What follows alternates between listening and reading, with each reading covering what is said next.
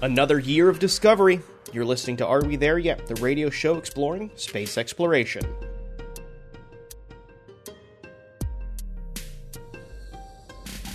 Hi, I'm Brendan Byrne. It was a very busy year for space exploration. In 2021, we saw the arrival of 3 missions to Mars, multiple human launches from suborbital space flights to commercial NASA missions, 2 missions to asteroids, and a massive space telescope took flight. And there's no signs of slowing down in 2022. From moon missions to a busy launch schedule, there's a lot to look forward to when it comes to space exploration. To talk about the exciting science of 2021 and the year ahead, we'll speak with our panel of physicists from the University of Central Florida, Josh Caldwell, Addie Dove, and Jim Cooney, about the flagship missions of last year, like NASA's Perseverance rover and the launch of the James Webb Space Telescope. We'll also look ahead at the cool and interesting things happening next year. Then we'll check in with a panel of space journalists. Fox Weather's Emily Speck and Florida Today's Emery Kelly recount a very busy year from Florida's Space Coast and the push to have another record year of launches from Florida. That's ahead on Are We There Yet? Here on WMFE, America's Space Station.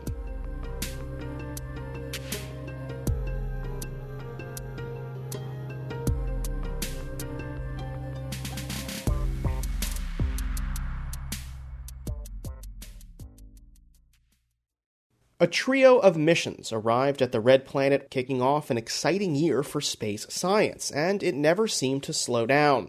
I invited our frequent guests, Addie Dove, Jim Cooney, and Josh Caldwell, to join the show to recap these exciting missions and preview what's to come in what's shaping up to be a very busy 2022. Dove, Cooney, and Caldwell are physicists at the University of Central Florida, and they host the podcast Walk About the Galaxy. Addie Dove kicks off our conversation. One of the things that I always have trouble doing when I do these year in review things is like remember what happened this year versus other years. But I think for this year I was looking back and I remembered that it actually started off pretty much with a bang, because in February of 2021 was when all the excitement happened around all of the different missions going to Mars. So like Perseverance is the one we think about a lot just because there's been all the exciting action with Percy and Ingenuity since it landed. But there were the 3 different missions that all went at the same time. And the Hope mission from the UAE has been returning some interesting results, and the Chinese mission has been as well. And we obviously see a little bit less of that, but it's been exciting to follow along with all 3 of those missions at Mars. Mm-hmm. And if I remember correctly, the Hope mission was the one that got there first, right? So we got these incredible kind of orbital images of Mars, right?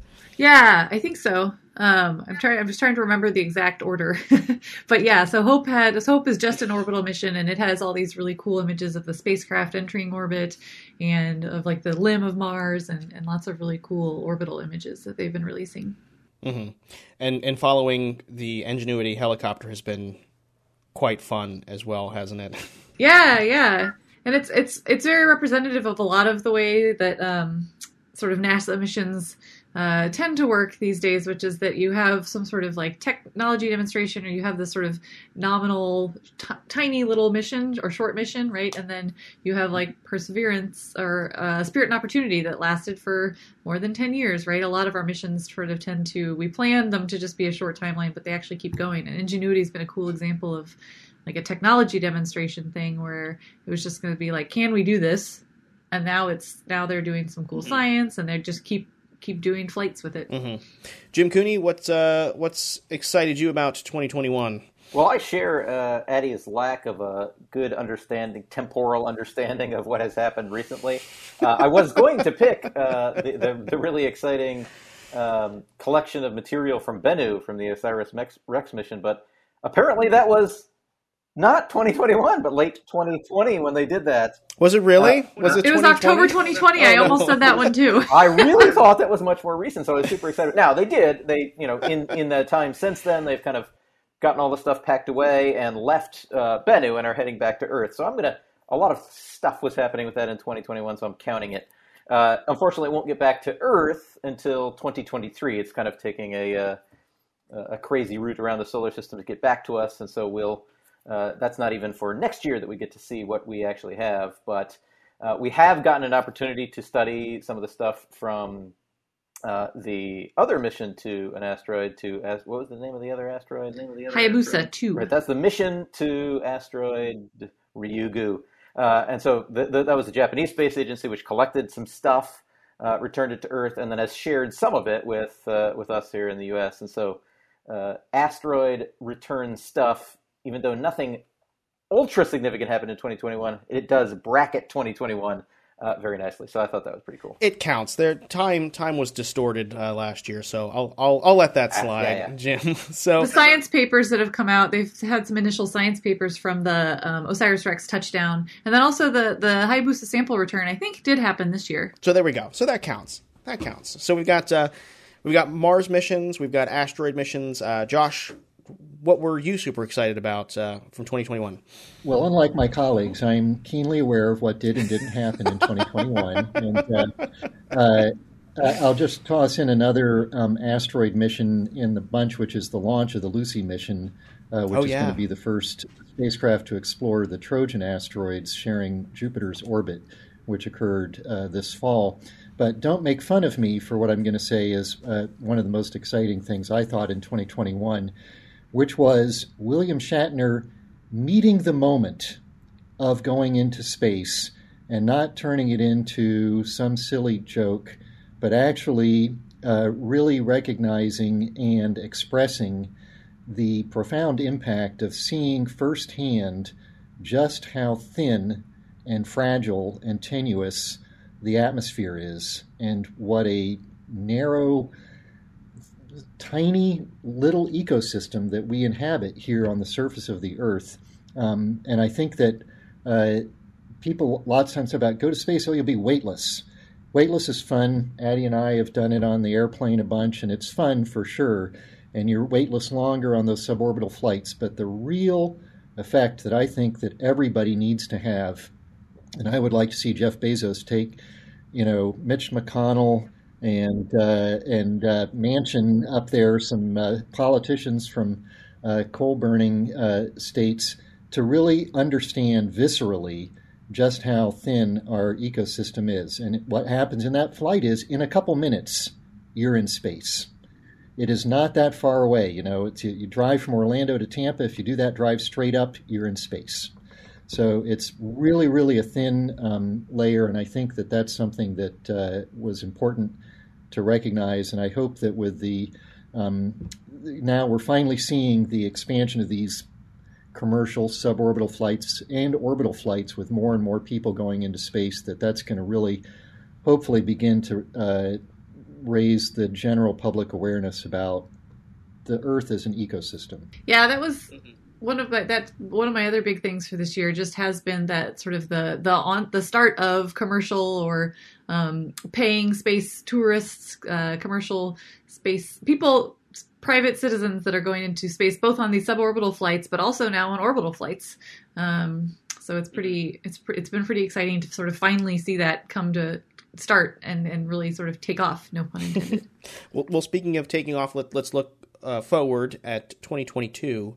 What is exciting for you all? I think I know the answer to this. I think I know there might be a unanimous answer here. What are we all excited about? So I think the one that we're probably all most excited, well, I say at least Josh and I, maybe Addie, is the James Webb Space Telescope. So I think at the time this episode airs, it hopefully will have launched successfully from French Guiana, and will be up there, headed towards its permanent home in one of the Lagrange points around the Earth-Sun orbit.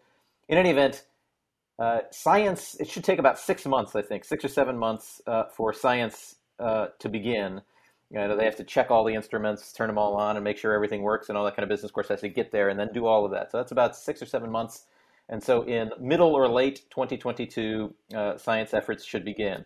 And we already know basically what kind of science we're going to be doing, because they have already awarded the time on the telescope and so forth. But it's a huge number of interesting and varied and different things. I think the stuff that I'm personally most interested in, being somebody who does cosmology, is looking at the very first galaxies that formed in the universe and figuring out kind of when that happened and how that happened. This telescope is going to be is perfectly designed to be able to see that stuff, because it sees in the infrared part of the spectrum, which is a little bit longer wavelength than visible, which is where most of the light coming to us from those galaxies is, so we can see the birth of stuff, the stuff that the universe is made of, in the very, very early universe, which I think is awesome. But a whole bunch of other stuff as well, and with Josh has some other stuff he's fascinated with. Yeah, well, with that infrared telescope, we'll be able to see, with that huge mirror that it's got, the light emitted by relatively cool objects, non-stellar objects, including very distant planetary objects in our own solar system, but also looking at extrasolar planets or exoplanets and the disks in which those planets form. And we've already been able to start in the last several years see some remarkable resolved images of the sort of birthing grounds of planets around other stars. And JWST is really going to advance that, not just with looking at the planet formation, but with enabling us to characterize planets that we have seen around other stars much better. And it's, I think it's a big step forward towards being able to identify an exoplanet that is truly habitable and possibly habited. A planet that may have biological activity going on based on spectral analyses of the atmospheres of those planets. I don't know if JWST is going to do that, but it's certainly going to get us a lot closer to it than where we are now. So I'm very excited to see what it's going to show us, not just in our own solar system, in the outer reaches of our solar system, with this whole realm beyond the orbits of our main planets, all the objects out there, which will help us understand the history of the solar system, but really starting to turn these exoplanets into knowable worlds. Mm-hmm. Addie, you are not on Team JWST here on this panel here. What are you most excited about for 2022? I'm calling you out. Well, I am very excited for JWST, and it's been a long time coming, so it's very exciting for that region. But another thing that's been a long time coming is return to the moon and lunar missions. Mm-hmm. And so I'm super excited about the Artemis 1 launch, which is supposed to happen in 2022. And not only is it going to be a demonstration for crewed missions, but also it has a bunch of small satellites it's taking along with it to do like a bunch of different science investigations. So there's the Luna map, there's Lunar Ice Cube, there's a ton of little like CubeSat-sized spacecraft that are going along with that mission. NEA Scout, an asteroid mission. And then following along that, the CLIPS landers, the commercial lunar payload landers, are going to start landing hopefully maybe in 2022. So I'm cautiously optimistic about those missions starting up as well. So lots at home and throughout the universe. What about for the podcast? Anything exciting coming up for Walkabout the Galaxy in 2022? Oh, so many things. So we're going to have a new music video coming in 2022, so stay tuned for that. We're going to have an exciting array of guests on the show as well, and we'd love to have you back on again too, Brendan. Anytime. I'd be more than happy to come on and pretend like I know what I'm talking about. Join the club. Yeah. Pretend along with us. So we've been speaking with Jim Cooney, Addie Dove, and Josh Caldwell. They are physicists at the University of Central Florida and also host the podcast Walk About the Galaxy. Thank you all for being here, and Happy New Year. Thank you. Thanks. Happy New Year. Be sure to subscribe to their podcast, Walk About the Galaxy. It's on all the major podcast platforms, or you can visit walkaboutthegalaxy.com. Next week, we'll chat with another podcaster, Jake Robbins, the host of We Martians, for a deeper dive into the findings of NASA's Perseverance rover and what's ahead for the exploration of the Red Planet in 2022. But just ahead, a conversation with space journalist Emily Speck and Emery Kelly about the busy launch year that saw humans and robots leave this planet, and what's ahead for what could be another record-breaking year in 2022. That's ahead on Are We There Yet? Here on WMFE, America's Space Station.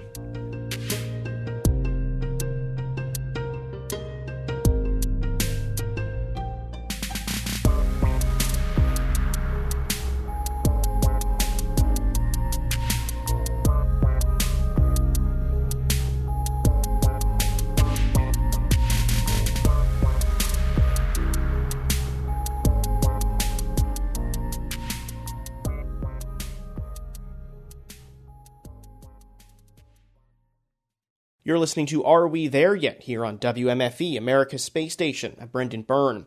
It was a very busy year for our next two guests. Space journalist Emory Kelly and Emily Speck reported on a bunch of launches from Florida's Space Coast last year, including human missions from NASA's Commercial Crew Program and a SpaceX-led all-civilian mission. Well, joining us is Emory Kelly. He's a reporter at Florida Today. Emory, thanks for joining us. Thanks for having me. And Emily Speck is with Fox Weather. Emily, thanks again for coming back. Anytime. So, Emory, I want to start with you. It was a very busy year for launches. I feel like every time I saw you on Twitter, you were out at Kennedy Space Center covering a launch. What were some of the big highlights this year for you? Yeah, this year was pretty wild, wasn't it? We obviously saw multiple crewed launches this year, everything from the usual slate of, and it's kind of hard to believe we're saying usual slate of crewed launches when in 2020, is when it kind of all got started again. But, we had multiple crewed missions for NASA. Of course, we saw the huge Inspiration 4 launch with the all-civilian crew as well. So it just sort of almost seems like 2021 was, in a way, the year of the crew. Mm-hmm. Emily Speck, would you agree with that assessment? This is the year of the crew? Absolutely. I would say it's the year of the crew and the year of asteroids. Seems like we had, between the last 2 years, we've had a lot of asteroid missions launching. There's been a lot of cool science there. But yes, seeing, Americans almost regularly launching from Kennedy Space Center has just been outstanding. So we've also had them returning here right off the coast of Florida, right, Emily? Yeah, and that's been, an unusual thing. We haven't had splashdowns like that since the Opala era, right? So we've, as reporters, we've kind of had to learn to cover a new thing, which was exciting. And, for me at Fox Weather, our big angle is obviously weather and space. So lately it's been fun to kind of talk about some of the forecasting with how they pick the landing zones, which get narrowed down from 7 to 2, and it's all across Florida. So it's a pretty wild ride.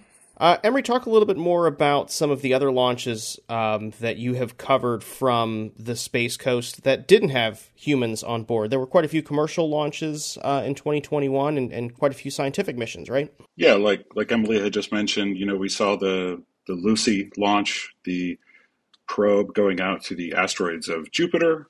That one was fascinating. We've also have, if anything, 2020 and 2021 also show how the Starlink internet constellation is, in a way, maybe even making up. I mean, it's really pushing the launch cadence in a big way. And for those couple of months when we didn't have any Starlink launches, it felt a little quiet out there. So, with those returning, and that was partly due to the chip shortage and the liquid oxygen shortage, that was going to hospitals for coronavirus patients.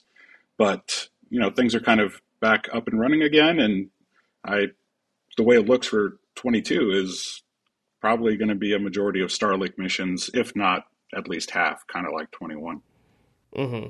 Emily, you mentioned this was also the year of the asteroids. Let's talk a bit about some of those scientific missions that launched this year. There was Lucy and there was DART. How are these two missions different, and what are they doing out there? Well, so, Lucy is going to go study some asteroids, right? But DART was a totally different mission in that it's a planetary defense mission, which is pretty cool. It actually is designed to go crash into an asteroid. And the spacecraft, the most important part of it is its mass, because it's going to try and change that kinetic energy just a little bit and see if this smaller asteroid orbiting a bigger asteroid can kind of change its direction just a little bit. And this is a game plan to possibly one day, if we need to, redirect an asteroid that's headed towards Earth. So they're very different missions. One has long term. It's kind of weird that DART is such a short mission. It's basically under, I think it's half a year, because by the time it gets there, it narrows in on its target and crashes, and then that's that. But so that's pretty neat to see. Another story that caught my eye this year was from you, Emory. You did some reporting into issues within the space community, sexism and harassment. We've seen additional allegations come out from employees at SpaceX or an employee at SpaceX, but tell me a little bit about what you learned reporting out the story back in October. Yeah, I mean, it's an issue that's absolutely pervasive across multiple industries, and sort of what makes sexual harassment and sexism related issues in space, I'm not going to say worse or anything like that, but a little bit more, at least relatable for folks like us, right, who kind of work with these people every day, is a lot of the times the mission is something that's really taken to heart, right? You want to see your probe launch to to the asteroids of Jupiter, or well, SpaceX is all about colonizing Mars and the moon. So there are just a lot of situations where women have come forward, alleging whether it was pay discrimination or performance related discrimination or just straight out sexual harassment. And also that was also in the press corps as well. And really just wanted to get their stories heard and get some kind of accountability or changes to rules or anything like that. And there are dozens, I'm sure at this point there are hundreds of stories related to these issues. So there is that. Not only do they exist, but there's also that psychological layer that perhaps there's a chance more people are willing to put up with it and be quiet about it because they believe in the mission so much, and space becomes so much of someone's identity that they find it hard to leave, or to make waves, if you will. And that's understandable. But the issues absolutely are pervasive. Mm-hmm. Emily, do you see that changing going into 2022 as more of these people share their stories and raise these concerns, and they become more and more known to folks out there? I certainly hope that it changes. I really do. But I think over the past 2 or 3 years, it's kind of like for the people who knew that this was always happening because you either lived it, experienced it, and it was just part of your life and you just learned how to deal with it. Now people are talking about it, and that's important. That's why Emory's reporting is important. We've had a couple articles recently that have come out about SpaceX and Blue Origin, and the more stories that are told, I think that will help. I think that the change really needs to start from the top and come on the way down because, until it does, if your top leadership can come out and say, this is wrong, we're going to do something about it, and also condemn the behavior maybe that they see online in response to women, especially women in STEM or even female journalists for that matter, I think that would surely help. It would. Mm-hmm. Looking ahead, Emory, you kind of foreshadowed this earlier in your response, but it's going to be a very, very busy year for you and and the launch pads at Kennedy Space Center and Cape Canaveral. What's on the horizon this year? I mean, how many launches are we expecting, and are there any particularly exciting missions you're looking forward to? Yeah, we still haven't really hit that magic number of wanting to make 50 launches happen. That's, of course, still that would have possibly been the case this year had it not been for supply chain issues and the coronavirus liquid oxygen shortage. But next year, I would imagine, with the way things are looking right now, we're looking at probably more than 35 or 40 launches. And really the big one, of course, and I think all of us in this room are probably a little excited for it, despite the fact that we've been waiting for, a third of our lives, is SLS. Which is, currently, I believe, early to mid-February, but obviously that could push to late February or March with the way things are looking. So the Space Launch System, just a huge, orange candle flying through the skies is going to be crazy. A third of our lives, man. When you put it that way, Emory. We sound so young. Yeah. My goodness. Emily, what about you? I mean, what is ahead for Artemis 1 and SLS? What's to look forward to? Emory said there's going to be launch possibly February, but there's some more exciting things happening before that, right? Yeah, I mean, his point about getting this rocket off the ground, that is going to be amazing. It's, to see it launch from the Space Coast is going to be very exciting. The first mission, we've got Artemis 1. There's no people on board of that, obviously, for good reason. But that's going to launch Orion around the moon and hopefully return back. And it's going to be exciting. But yeah, there are a lot of milestones ahead, before they can get this, candle lit, basically. Mm-hmm. And finally, Emery, I'll ask you both this. What other stories are you looking forward to in 2022, or some story themes that you'll be reporting out? And I promise not to steal any of your story ideas. Emery, you can go first. Yeah, I think the first one obviously is maybe an offshoot of what we just talked about with SLS, but it's going to be interesting to see what the crowds are like right now. Kennedy Space Center and NASA officials are expecting about 10,000 VIPs and their guests, and that's just VIPs and guests. Wow, that's in a lot. terms of, and it kind of makes you wonder: will we ever go back to the days of almost 1 million people traveling to the Space Coast to see a space shuttle launch? I don't know, maybe, but either way, it'll be fascinating to kind of see that local impact, whether it's economic or traffic or any of it. And Emily, what are you keeping your eye on in 2022? That's such a good point that Emery made about people coming to the Space Coast. I wonder if it will bounce back, because between all the major space players, right? They have these great live streams for the most part, like SpaceX. They could be their own TV channel at this point. So there are a lot of ways to follow along that there weren't for the shuttle program. So I am kind of curious about that. Well, I'm most looking forward to seeing you two out at the press site for all of these launches. So we've been speaking with Emily Speck. She covers space for Fox Weather. Emily, thanks for joining us. Thank you for having me. And Emery Kelly is a reporter at Florida Today. Emery, thank you for joining us. Thank you. Well, that's going to do it for this week's show. Be sure to subscribe to our show's podcast feed. You can get on NPR One, Apple Podcasts, Spotify, or wherever you get your podcasts, or visit wmfe.org/Are We There Yet?